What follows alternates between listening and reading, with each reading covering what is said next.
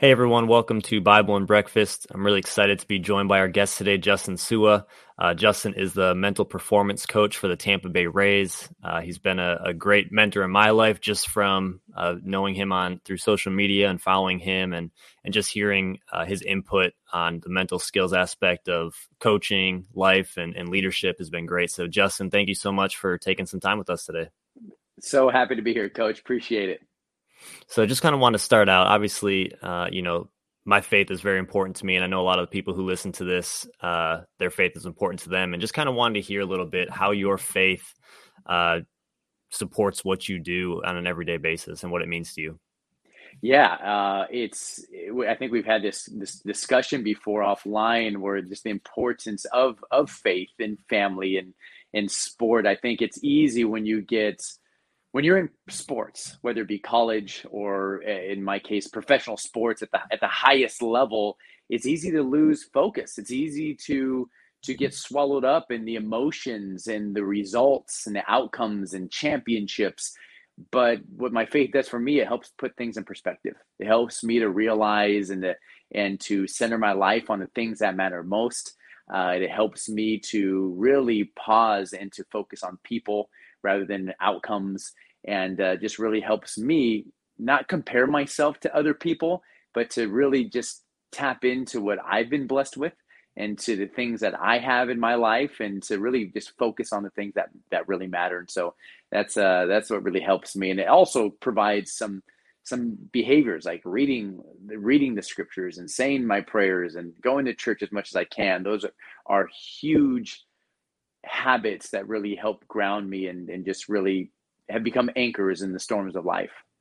Yeah, I love that. And obviously the Bible talks so much about how God's not given us a spirit of fear, but he's given us a power of love and a sound mind. And I think, in the Bible, there's so many things about our mind and about our heart and how important it is as we go through this journey of life. And obviously what you do on a daily basis with the Rays is work with players on their mental skills and on their mental performance, not only on the field, but off the field as well. So kind of just why is mental performance so important, and why do you feel like it's something that we need to pay attention to in our lives?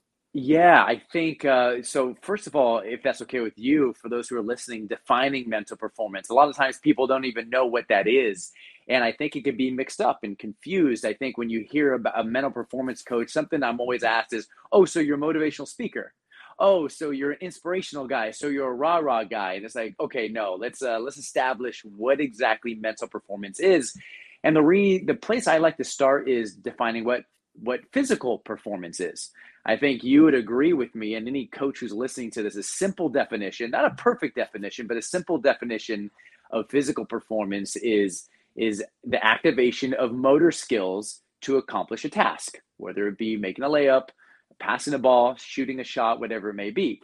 Now, mental performance is very similar. It's the execution of mental skills to achieve a task. Physical performance is the activation of motor skills, physical skills, and mental performance, the activation of mental skills. And you're like, okay, what are mental skills?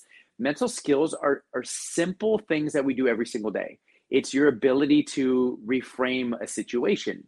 Mental skills is your ability to calm yourself down when you're getting a little bit too emotional. Mental skills is your ability to pause and to consider your decision that you're about to make. Mental skills is game planning. Mental skills is visualizing best case and worst case scenario and how you're going to respond. And so mental performance, that's what it is. It's basically taking into consideration your mind, what goes on between your ears.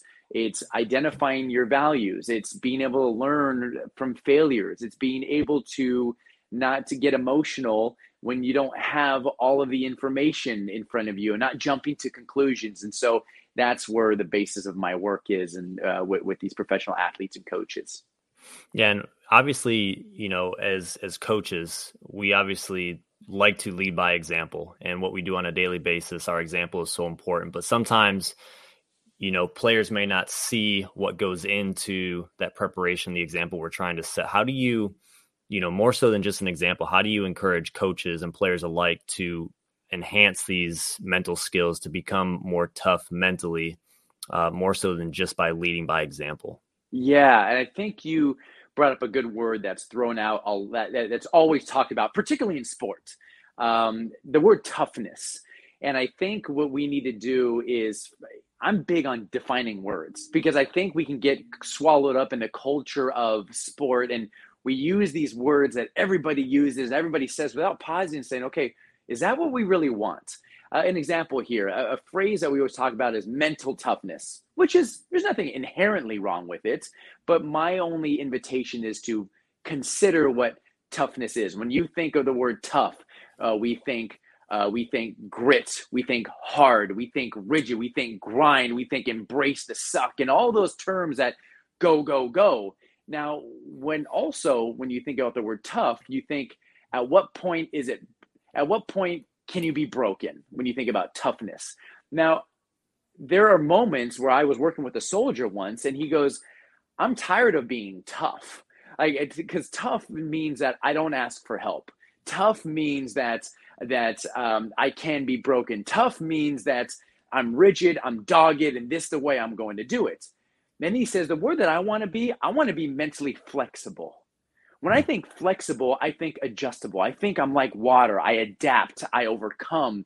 Throw something in my path, I'm going to figure out a way. That is what toughness is.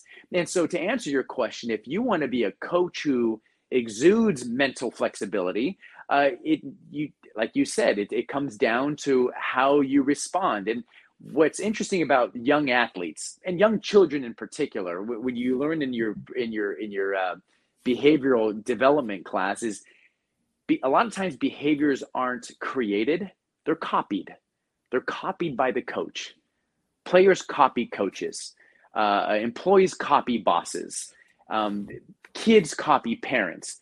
If you want to do the best teaching, it all comes down to your response to things, how you respond to adversity, how you respond to success, how you respond to a player who's not living up to the standards that you set as a coach, as a leader, as a parent. And so how you respond, that's what's doing all of the teaching. And another concept as well is to get caught. Get caught studying film. Get caught reading a book. Get caught listening to a podcast in front of your team. Get caught talking to your family, talking kindly to your spouse or your significant other, telling them, hey, I love you. I love you so much. Okay, when I come home, we're going to go to the park. Get caught. Let your players hear you have those conversations. Allow your players to see you, to catch you reading that book. Allow your players to catch you reflecting and writing in your journal. All those behaviors, and as you get caught doing those things, it's going to activate those mirror neurons, and they're going to want to do what you do, not just do what you say.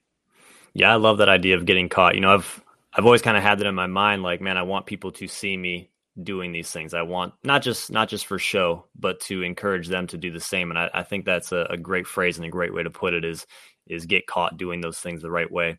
You talked a little bit about our response and, not just reacting to a situation, but responding to it. And I know a lot of times in coaching and seeing players go through adversity, maybe it's a shooting slump, or it's, hey, we just went on a run in basketball, but now the team punches right back and now we kind of hang our heads and we can't get going. There's an immaturity there. How do you encourage athletes to, they know the response is what they need to do. They need to respond the right way, but they don't always know how to do it. What aspects do you say, hey, when you get punched in the mouth and you have to get back up and fight, how do you do that? Yeah, that's a really good question. And that's so true. That is so true. And I think sport is a very easy place to look when that happens, because that's why I love basketball. That's why I love football. That's why I love baseball, is because it's a little microcosm of life, how you choose to respond, because as an athlete, you face adversity every single possession, every single game is just constant.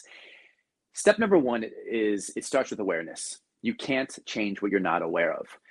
And a kind of a corollary principle is neurons that fire together wire together. Or in other words, the more you respond to a stimulus, the more you respond to something, the more likely you are to respond that way again.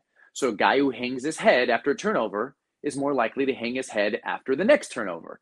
A guy who erupts after a bad loss is more likely to erupt after a bad loss. The woman who gets emotionally triggered when she gets cut off on the street is more likely to get emotionally triggered when she gets cut off of the street again. So number one is to know how the brain works.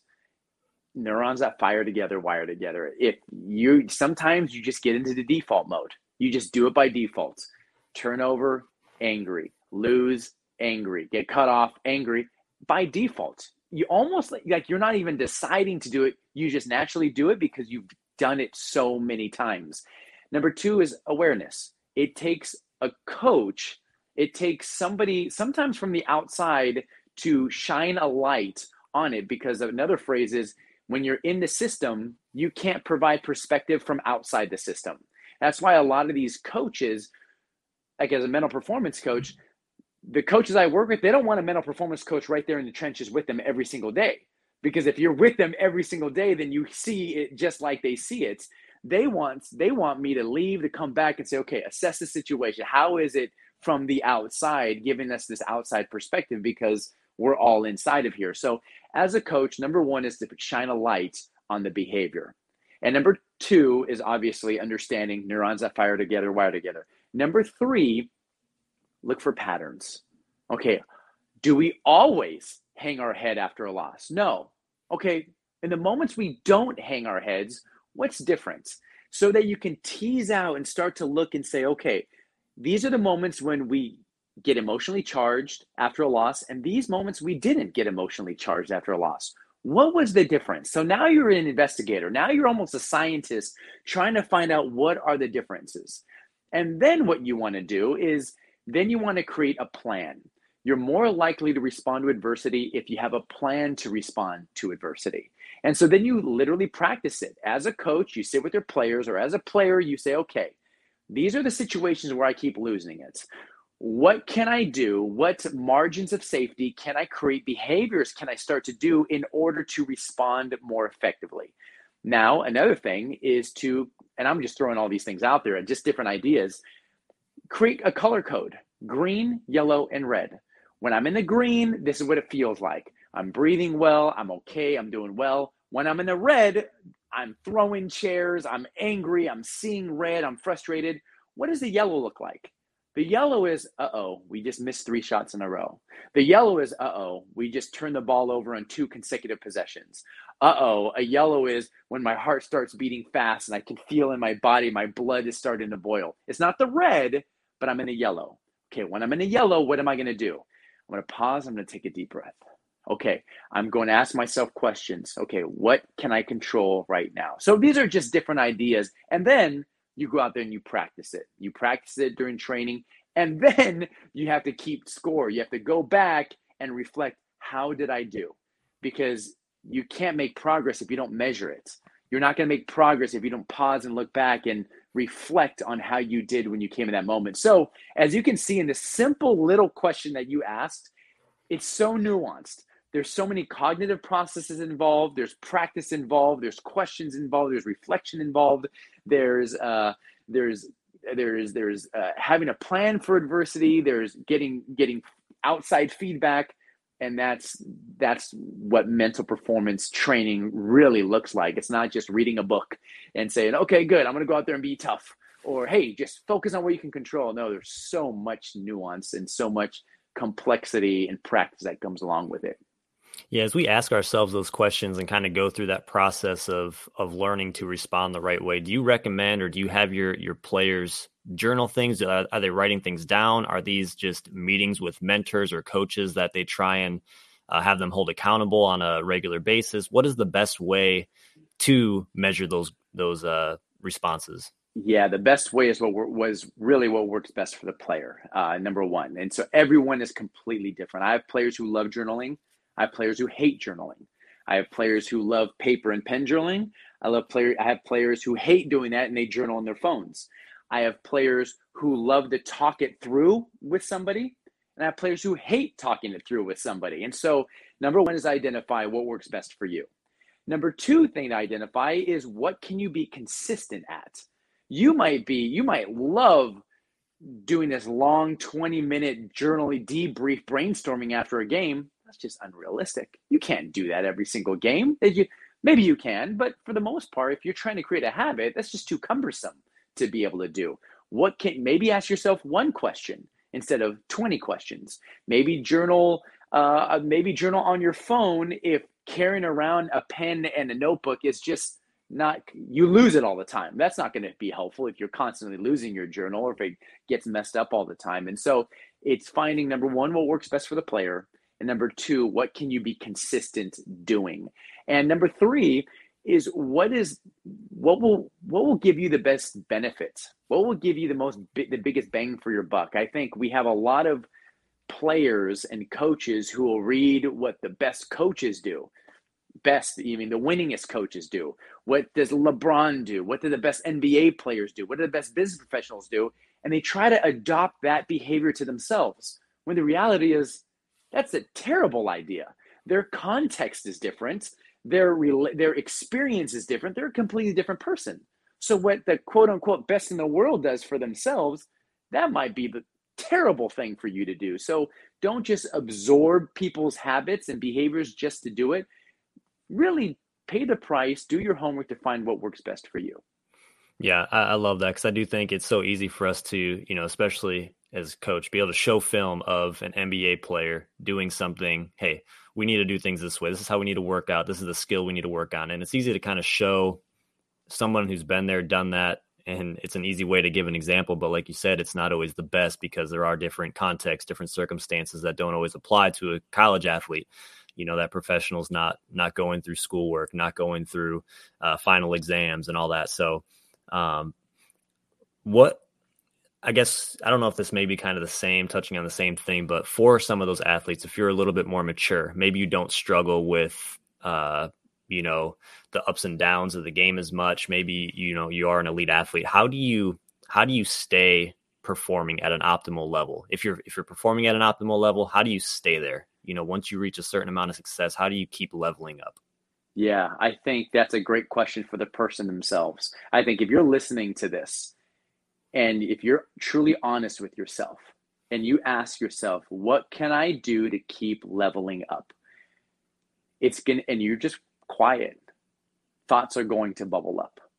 You're going to start to think about things you need to start doing. It's going to happen. Then you're going to notice things are going to bubble up. You're going to start thinking about things you need to stop doing. And then you're going to realize that you're doing some great things. You're going to think about things you need to keep doing. And so I think, and you can just explicitly ask yourself those questions. If you're listening to this podcast and you're looking for a way to level up, ask yourself those three questions. What do I need to start doing? What do I need to stop doing? And what do I need to keep doing? And to always remember the principle, you're never too good to get better. You're never too good to get better. There's something that you can optimize or something you can get better at. And then you'll end up realizing that there are some things that you're currently doing that got you to this level, but you need to change or adjust to take you to the next level. You could adjust. And sometimes it might have nothing to do with sports on the court. It might have to do with a relationship that you need to take care of that's creating extra friction or weight that's on your mind as you're practicing. It might have to do with nutrition. It might have to do with sleep. It might have to do with time management and doing your homework, finding a better time to do your homework or your studies before, after practice. And so I'm a huge fan of self-reflection, huge fan of it, and asking yourself better questions. If you want better answers, start asking yourself better questions. Too many people are asking themselves questions like, why am I terrible? Why don't I play? Why am I so bad? And if you're asking questions like that, your brain is going to go out, find evidence, and it's going to throw it in your face to give you evidence on why you're bad, why you're horrible, why you're terrible. Instead, ask yourself better questions. What can I learn from this? How can I get better?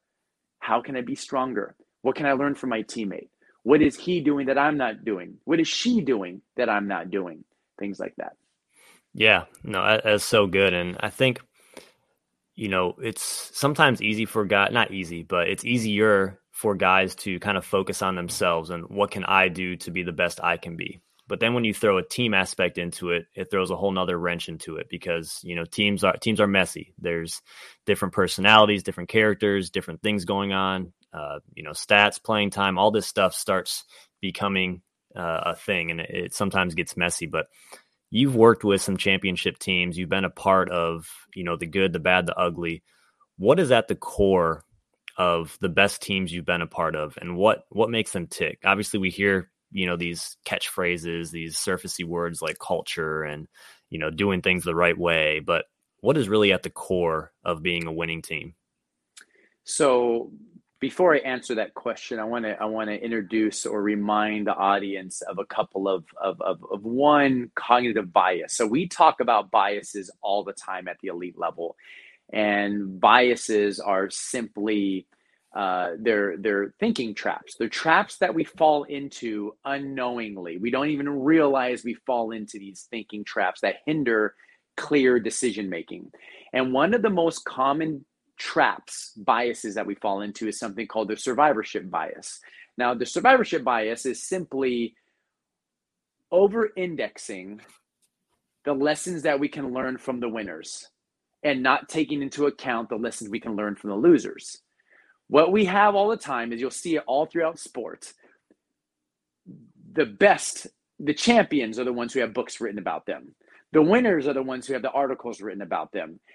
But what we fail to consider when we look at these winning teams is we fail to realize that winning masks a lot of problems. A lot, and for yourself, as you probably seen, Coach, and anyone listening to this, you probably know that winning will mask bad communication problems. Winning will mask bad culture. Winning will mask a lot of different things. Losing accentuates it. Losing will just exacerbate, and I don't even know if I said that word right. It'll enhance everything else. And so one thing I've seen firsthand, where how winning really masks a lot of things and losing masks a lot of things. I've seen two organizations with the exact same problem. One wins, one loses.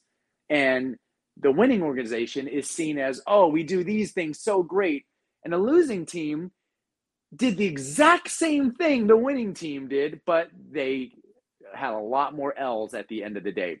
I've even seen this in singular games. Two teams, they're fighting it out. At the end of the game, the winning coach was quoted as saying all these inspirational, fancy words to the players in the locker room at halftime. The losing coach said the exact same things, but they lost. You don't hear anything that he or she said. Nobody cares because of the survivorship bias. So I will say that. But so to answer your question, what did the best teams do that I've seen is they're very deliberate. There's a process to what they do. They do things by design and not by default. There's a process to how they find players. There's a philosophy and a process behind how they conduct practice. There's a process to how they give feedback. If you ask each coach, what's your process for this drill? What's the purpose of this drill? They're going to be able to tell you what their purpose and their process is. And that's one of the best things for that elite teams do. Another thing is they separate the difference between the decision and the outcome. We get so swallowed up in the outcome. They're not the same. If I were to ask your audience, what was the best decision you made in the past year? They're going to think about something that was good. And that's the incorrect answer. Sometimes you can make a great decision and it turns out bad. We have to separate. Outcome and decision are completely different. Another example I love to give, you can have a red light and drive right through the red light, but pass through the intersection unscathed, with no accident. That doesn't mean it was a good decision. It means you got lucky. Or you can have a green light and choose not to go, and then all of a sudden a car, little do you know, a car ran a red light and would have T-boned you. That doesn't mean it means you got lucky. It doesn't mean it was a good decision. It means you got lucky as you were sitting there scrolling the internet and you just didn't go when it was a green light. And so I think really good teams are great decision-making teams. They have great process. And again, there are some teams who lose out there who probably also have it as well. We just don't know about them as much because nobody talks about the losing teams as much because of survivorship bias. Yeah, I love that. And man, there's been so many powerful nuggets in this episode. And I think, I've taken a bunch of notes here and I've really benefited from a lot of this. As we kind of get, we wrap up 2021 here and we get into 2022. What is your take on goal setting? And do you have kind of I know you posted some things about asking questions and some questions we can ask, but what do you kind of advise people or inspire people to do in the new year who are looking to be better mentally performing? Yeah, I would say set goals with caution. And just like prescriptive medicine that you're taking, yeah, just do it with caution. You need to know your personality. You need to know what works for you. You need to know what doesn't work for you. And as a coach, if you're setting goals, you need to set goals with precaution as well. And the reason I say that is because you could have unintended consequences, unintended bad consequences by setting certain goals. For some people, setting an outcome goal, we're going to do this by the end of the year. We're going to achieve this, a destination that they really don't have full control over. That could be detrimental to a player. You can get them so focused on something they have no control over that it derails them from focusing on what they can control and focusing on the process. Some people, you give them process goals, but what really drives them are outcome goals. They care about winning more than they care about the process of winning. And so that person, yeah, you create that process, but that's what drives them. That's what gets them out of the bed in the morning. And so you don't want to stifle their motivation, their energy. And so if I were to give a very simple, generic framework for setting goals, I would use the GWOP model, GWOP. Now, this is adapted from Gabriel Oettingen's work, who is a researcher. I can't say, and it was originally called WOOP, WOOP, and I can't remember, but this is GWOP. So the G stands for the goal. So it's identifying, okay, what do you want to accomplish? What is it that you want to accomplish? The W stands for why. Why do you want to accomplish that goal? That is so important to identify, because when you know why you do what you do, you'll have more power to do it. The O stands for obstacles. What obstacles are you going to face? As the Mike Tyson says, everyone has a plan until they get punched in the face. And so what a lot of people do is they set goals and they get enamored with their goals. They get enamored with the idea of achieving their goals, and everything is great, everything is wonderful, they're motivated. And then at the first sight of adversity, when they realize how long it's going to take and how hard it's going to be, they give up. And so you want to identify the obstacles before you even get started. How long is it going to take? How hard is it going to be? What are potential obstacles? Just come up with worst case scenario. Just even if there's a low percentage that it's going to happen, put it down, write it down, and identify how hard it's going to be. And the last P is a plan. What is your plan to overcome these obstacles? What are you going to do when these obstacles manifest themselves? And I think if you use that simple, generic, basic framework for setting your goals, you're going to set yourself up for success, for long-term success. And also, I think as well as put a number on your a percentage on it. The odds of you achieving a difficult goal are very slim. They're a lot lower than you think, but that doesn't mean don't go after it. Every professional, even D1 college athlete, the odds were against them to play D1. It is very difficult to play D1 or even college. The further along you go, the harder it is to get there. And so I've been accused sometimes say, oh, so you're saying don't reach for the stars? Absolutely not. I'm surrounded by people. I tell my children, if you want to be an actor, go be an actor. If you want to be a music producer, go be a music producer. You probably have a 1% chance of doing it, but do you love it? Yeah. So go do it. Absolutely go do it. And just know that it's not going to be easy. That's why you must love the process and love what you do. And so kind of all over the place, but the GWOP model might be a great place to start. Yeah, no, that's great. And thank you so much for sharing that. So many great things. I hope everyone listening was able to gather some nuggets and things that will help them as players, as coaches, as business people, whatever it might be. But if you have some time, go follow Justin on social media, on Twitter and Instagram. I know he's one of my favorite follows and always is inspiring me and motivating me and helping me become a better dad, a better husband, a better coach. And just thank you for taking time with us today and really appreciate you. Thanks so much, Andrew. Appreciate it, brother.